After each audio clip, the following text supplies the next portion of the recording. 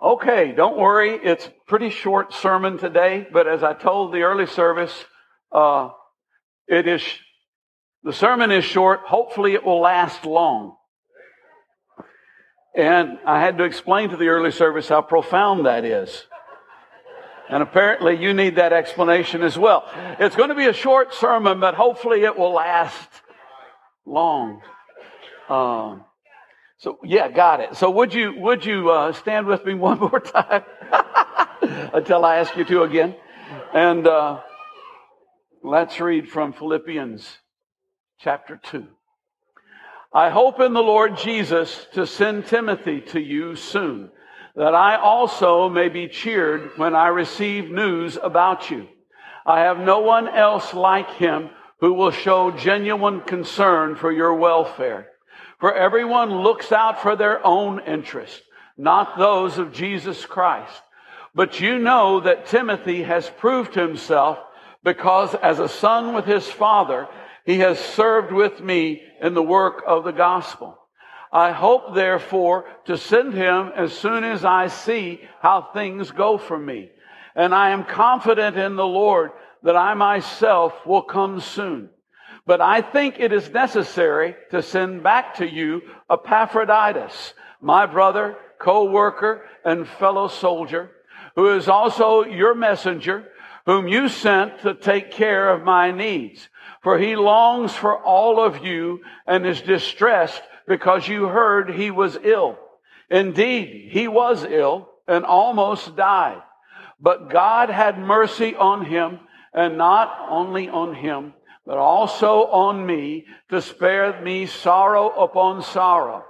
Therefore, I am all the more eager to send him, so that when you see him again, you may be glad, and I may have less anxiety. So then, welcome him in the Lord with great joy, and honor people like him, because he almost died for the work of Christ. He risked his life to make up for the help you yourselves could not give me. Father, I thank you for your word. I thank you for the power and the life that are in your word. I pray for the power and the presence of the Holy Spirit. Lord, quicken us not just so that we can breathe this air, but quicken us so that we can receive life from the Spirit today. Lord, make our hearts soft in Jesus' name. Amen. You may be seated. Before I actually get into the sermon, I actually have a prelude. I guess, I don't know if you'd call it that when you're speaking. I know in music you would. A preface. Yeah, there we go. Preface. I rarely talk about current events. Rarely talk about current things that have happened. And there's a reason behind that. There's actually a couple of reasons. One is because they're just so with us that we go through almost every day with all these voices screaming, think about me, look at me, think about this, look at this. And it's never focus on God. And so I like for Sunday morning to be a sanctuary, if you will, where we just shut those voices down and we focus on God and we recalibrate, recalibrate our lives. I feel like that's important. But I felt like the Lord gave me gave me a word. I don't know, maybe for everybody. I believe surely for somebody. As I was praying about and thinking about the things that have happened this week.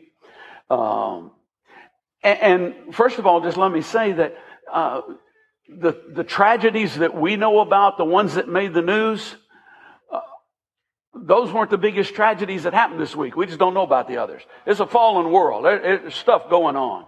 There just is. But here's the thing. Jesus had some people in Luke chapter 13 come to him.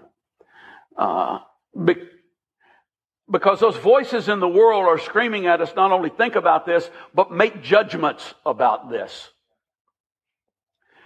Jesus had some people come to him in Luke chapter 13, the first 5 verses, and they said, Jesus, do you know what's going on? Did you hear what happened? Up in Galilee, Pilate killed some Galileans as they were offering sacrifices. He mixed their blood with their sacrifices. Isn't that terrible? And Jesus said, Do you think that those Galileans were worse than all the other Galileans because that happened to them? Do you think that don't think that. You need to realize that you have to repent and get yourself straight, or the same thing can happen to you.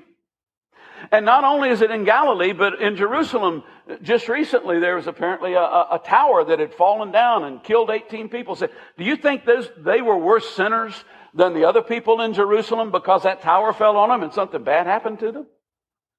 I said, no. I said, what you need to do is you need to repent. And what he was basically saying is when all of these things happen, yes, you can pray about them. Yes, be concerned about them to a degree. But you need to understand that you don't know anything.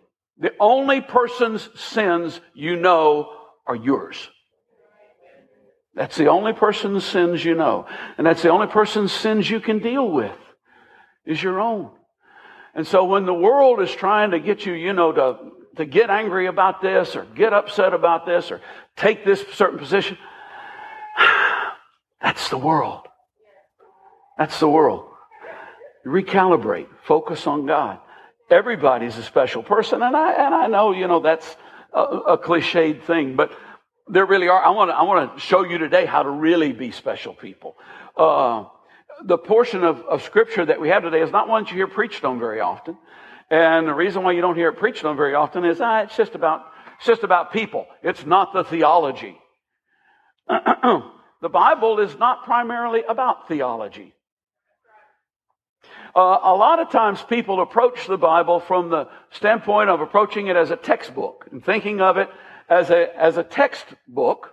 And I understand that to a degree, but it doesn't make me happy.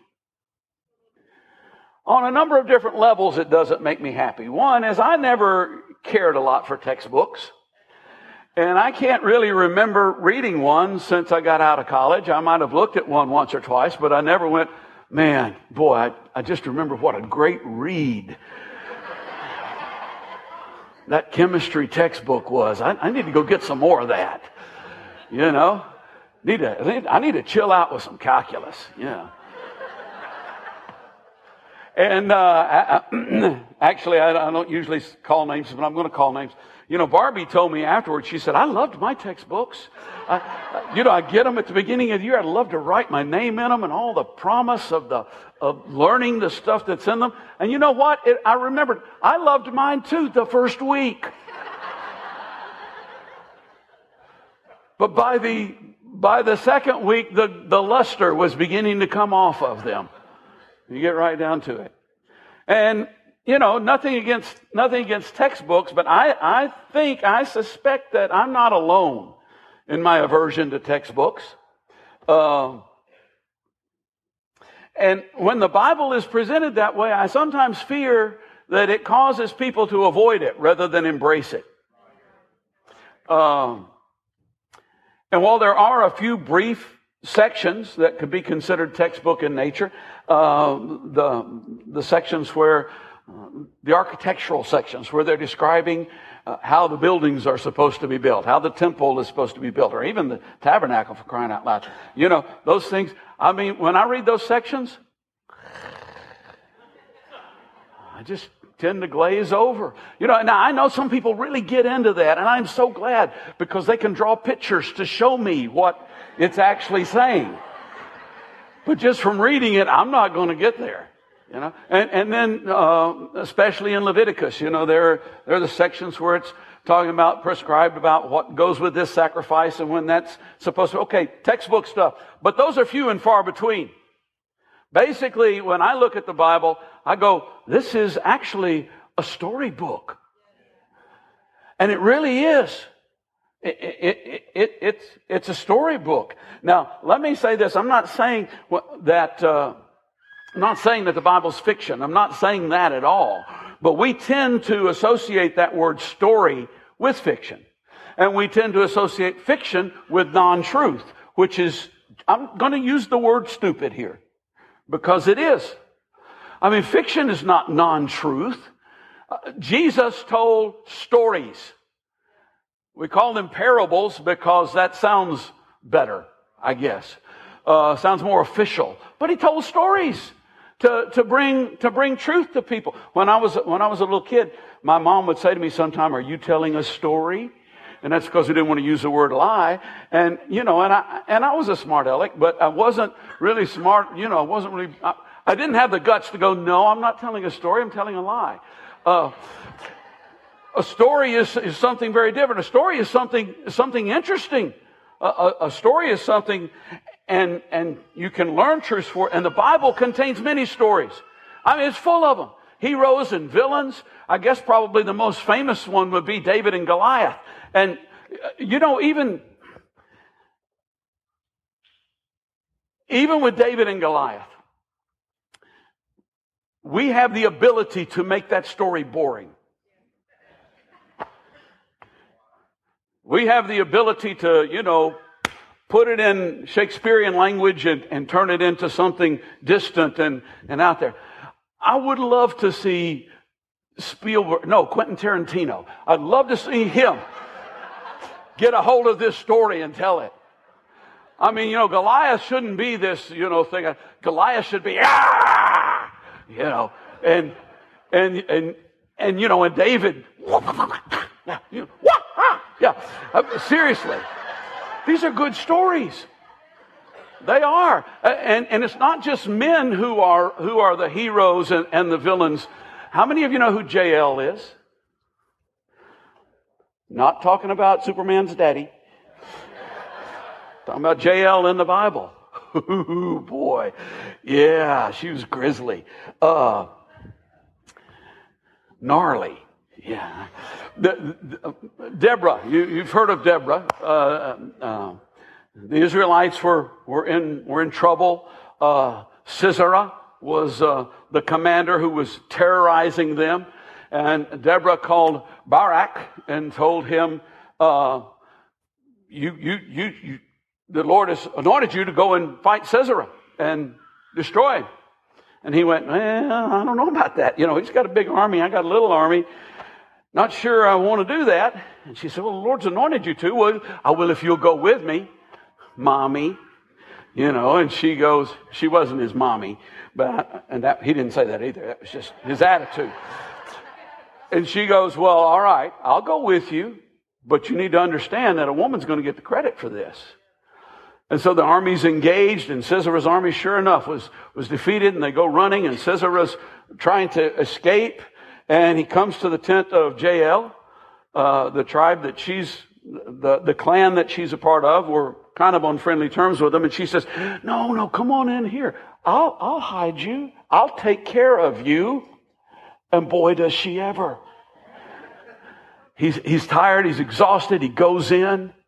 She gives him something to drink, and he gets drowsy. He says, just lay down and go to sleep. Go to sleep, little baby. And he does. And she takes a tent peg, and she takes a mallet and whacks it through his skull. Ooh, that's PG-13. I mean, the Bible is full of great stories. Wars and love affairs.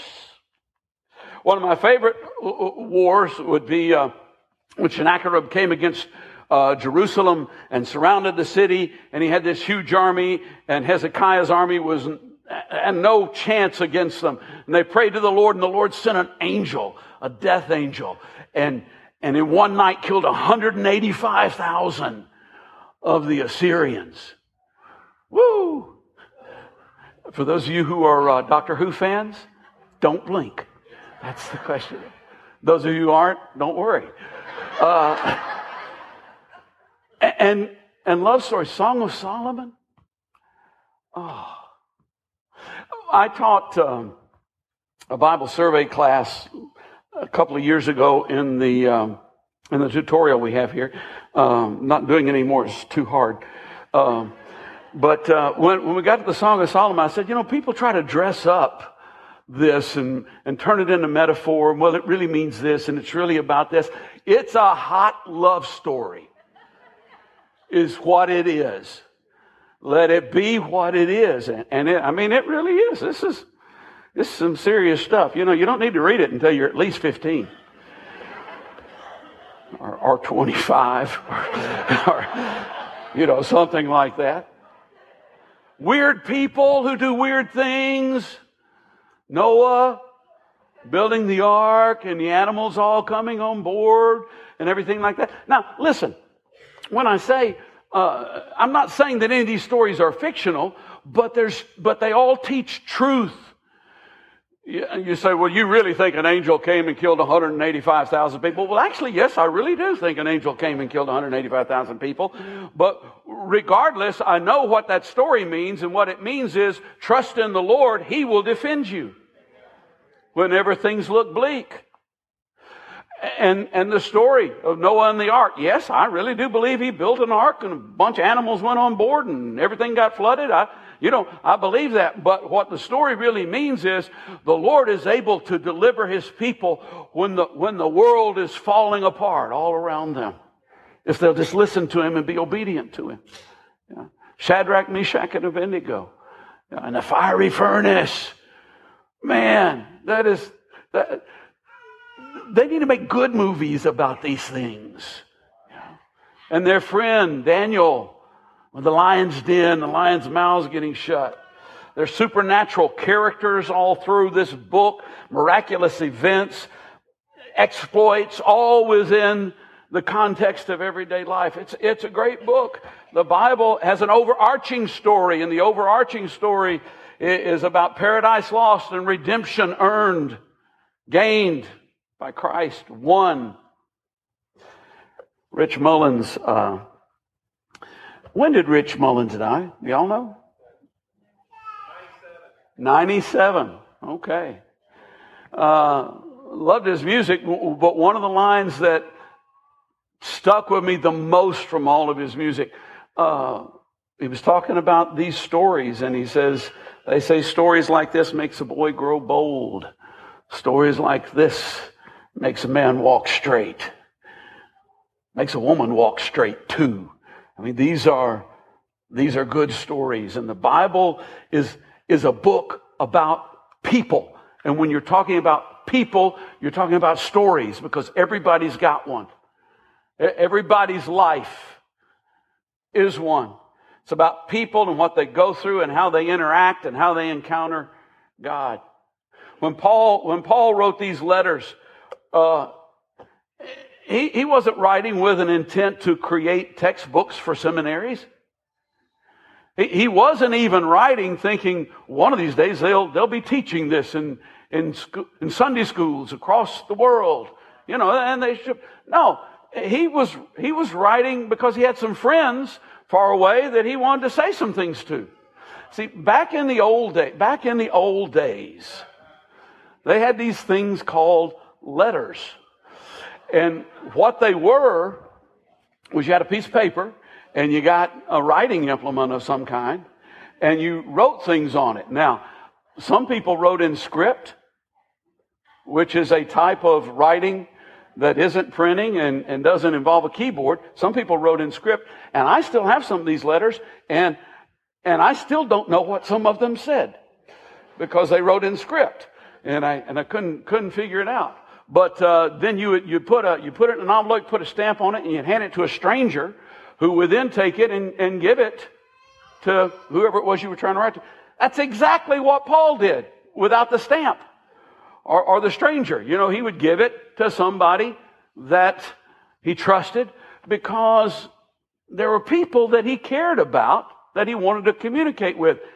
That's how most of the New Testament came about. And today, Paul commends two special people to these people that he cares about. And one of them is Timothy. And Timothy, you've heard of Timothy, you know about. But notice what he says here. This is just too good. I have no one else like him who will show genuine concern for your welfare. For everyone looks out for their own interest, not those of Jesus Christ.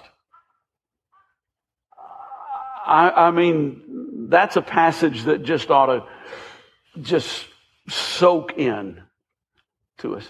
See, Yeah, you've heard of Timothy. I mean, Paul wrote a couple of letters to him. And obviously Timothy was very active in ministry. But what Paul does not say, I'm sending Timothy to you because he's the only one who's graduated. I'm sending Timothy to you because he's got a lot of knowledge. I'm sending Timothy to you because he can pass on stuff to you. He's well trained. Nope, that wouldn't qualify Timothy to go. He doesn't say, I'm sending Timothy to you because he's the most talented one we got, man. I mean, all the others, some of them are pretty good, can do this, can do that. Timothy stands out, man. This guy can preach. Just whether you hear him, you're going to be so excited about him. Nope, that's not why Timothy got sent. He doesn't say, I'm sending Timothy to you because it's his turn. God is not fair.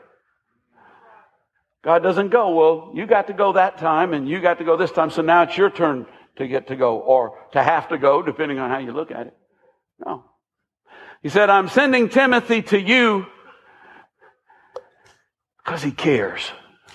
Because I can trust him to put you ahead of himself. I can trust him to be... See, God can do this other stuff. What qualifies you to be... the quality that qualifies you to be given an assignment in the kingdom, an assignment from God, is that you care for others beyond yourself. God can do this other stuff. He can take anybody and anoint them. He can take anybody and turn them into a powerful speaker. He can take anybody and give them wisdom to be able to share with people. Seriously, there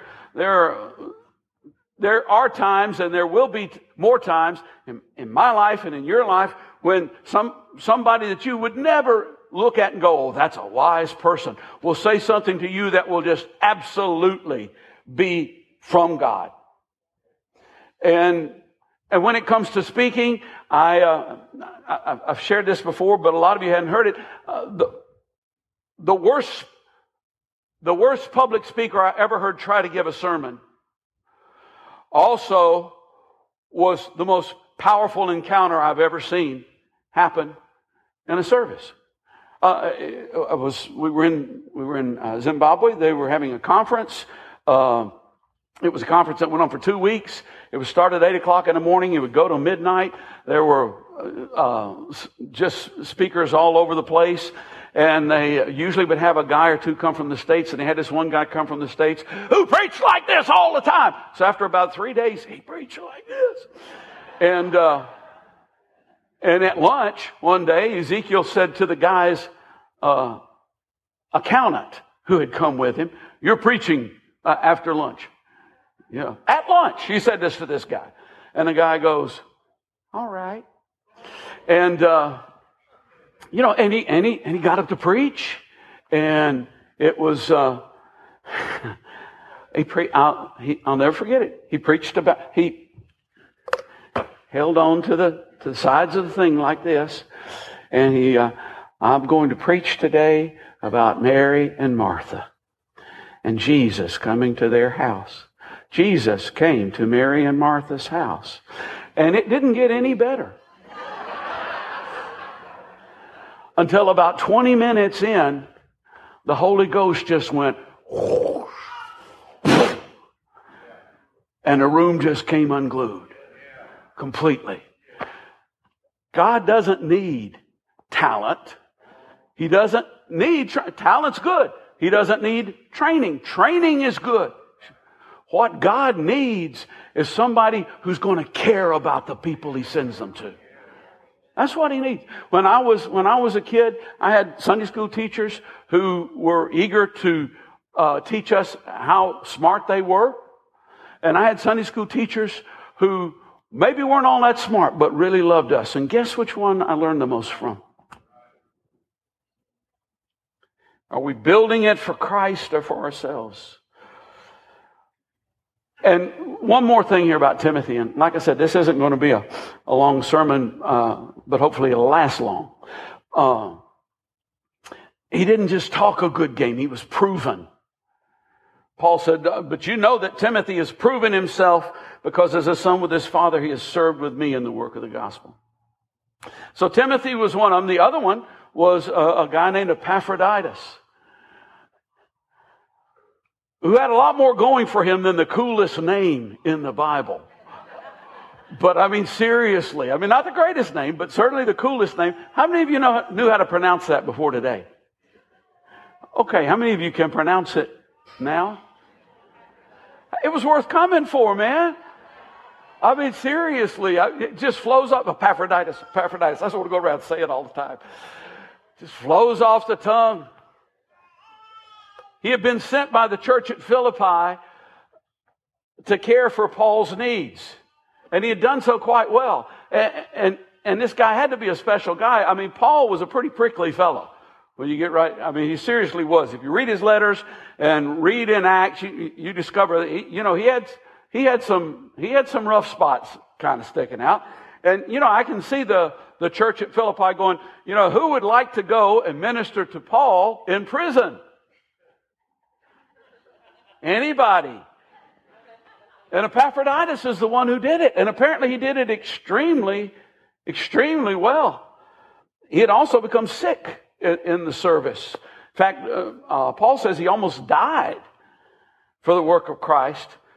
The Lord had healed him.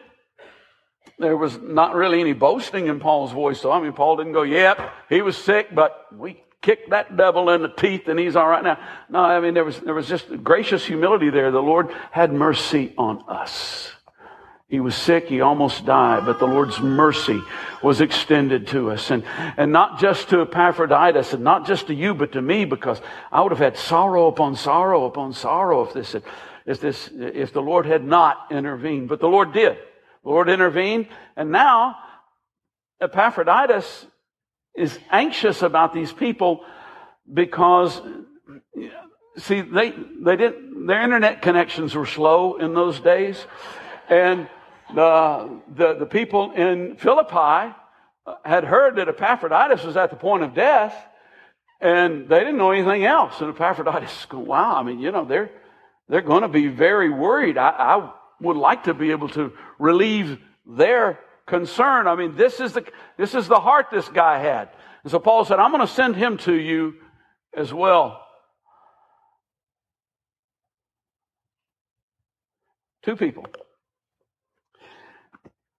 I'm going to close with this. Two special people. Last week, Barbie was talking about shining like stars in the darkness.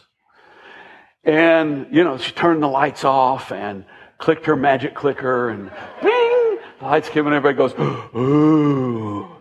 Yeah. It's cool, right? And it was, I'm just jealous. And,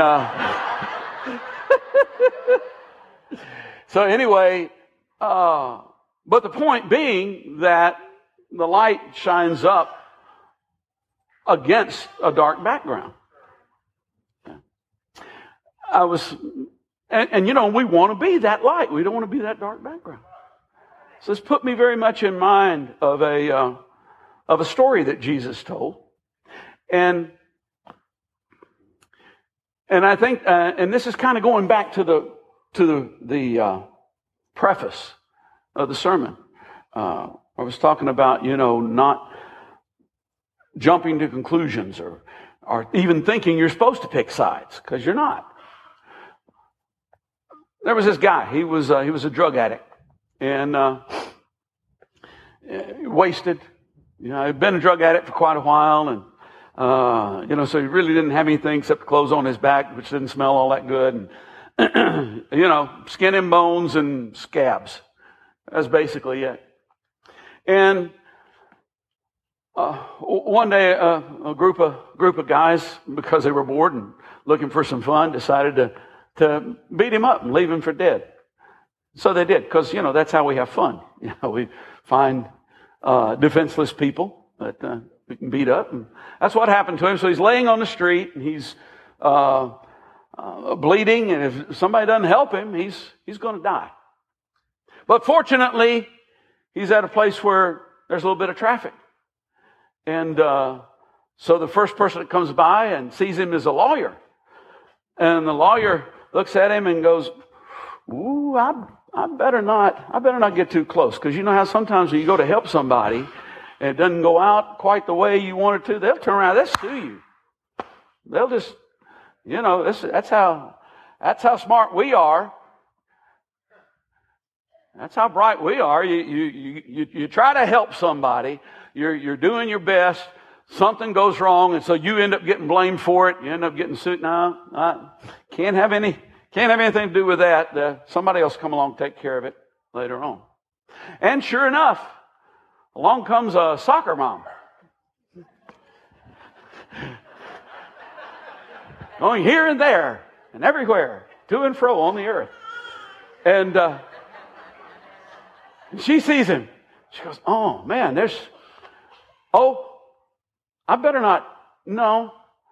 First of all, in the first place, I got to get to Trader Joe's before it closes. And in the second place, if I start touching and getting involved with that kind of people, my kids might. They're going to. There's no telling what will happen. Somebody else will take care of it, so I'll just move right on along. And so, fortunately, a lawyer, soccer mom, for crying out loud. Fortunately, a politician comes along next. And the politician goes, now this right here is what's wrong with America. And he's right, but he's pointing in the wrong direction.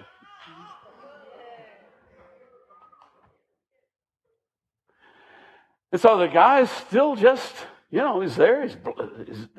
He's bleeding. His life's falling out on the ground.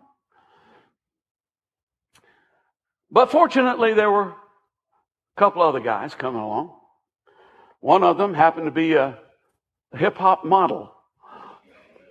Had on his Easy 63 sweat, shirt, whatever that is. He's got his cap on wrong, I think. I don't know. I don't even know what they do these days.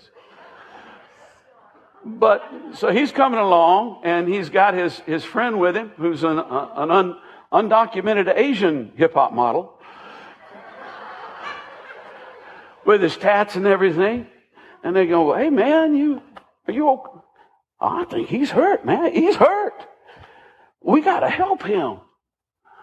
And they get him up, and they take him to the ER, and they say, put this guy back together, and then we'll come take care of it.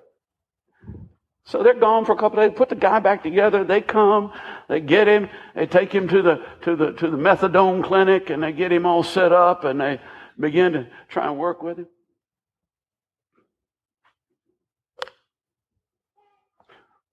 Which one of these is a disciple of Christ?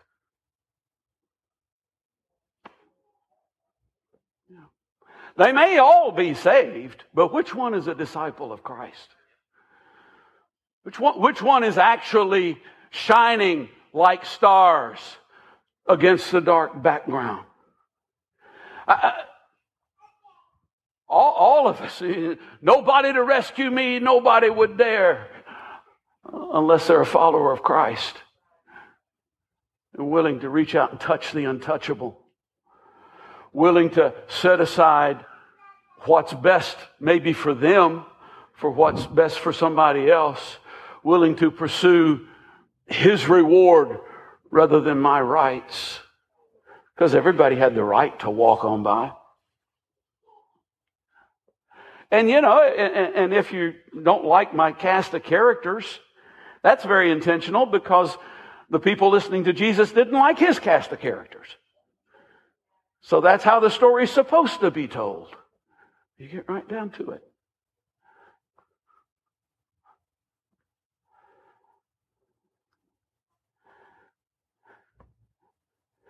If I had the ability, I would turn off the lights and click my magic clicker, and all of the little light prinkles would come up. And then I would go, this is what I mean.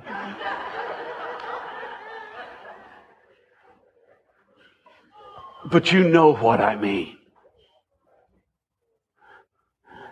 Would you stand with me?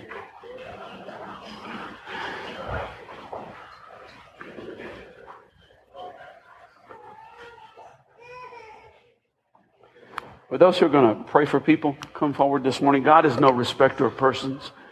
What God did for Epaphroditus, He'll do for you. What God did for the person sitting a couple rows over, He'll do for you. And He's done a lot. He's done great and marvelous things. When I said that the overarching story is a story of paradise lost and redemption won, the redemption was won at Calvary. You don't have to win it. You just have to receive it.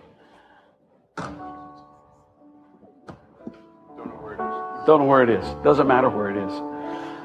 So if you need prayer for anything, or if you need to know Christ, if you need to be introduced to Christ, He really is this loving. He really is this genuine, this real. If you come, and we'd like to pray for you, pray with you. And if you don't, then worship Him with us for a while, because He's worthy, and because it'll create an atmosphere for somebody else to be able to hear from the Holy Spirit.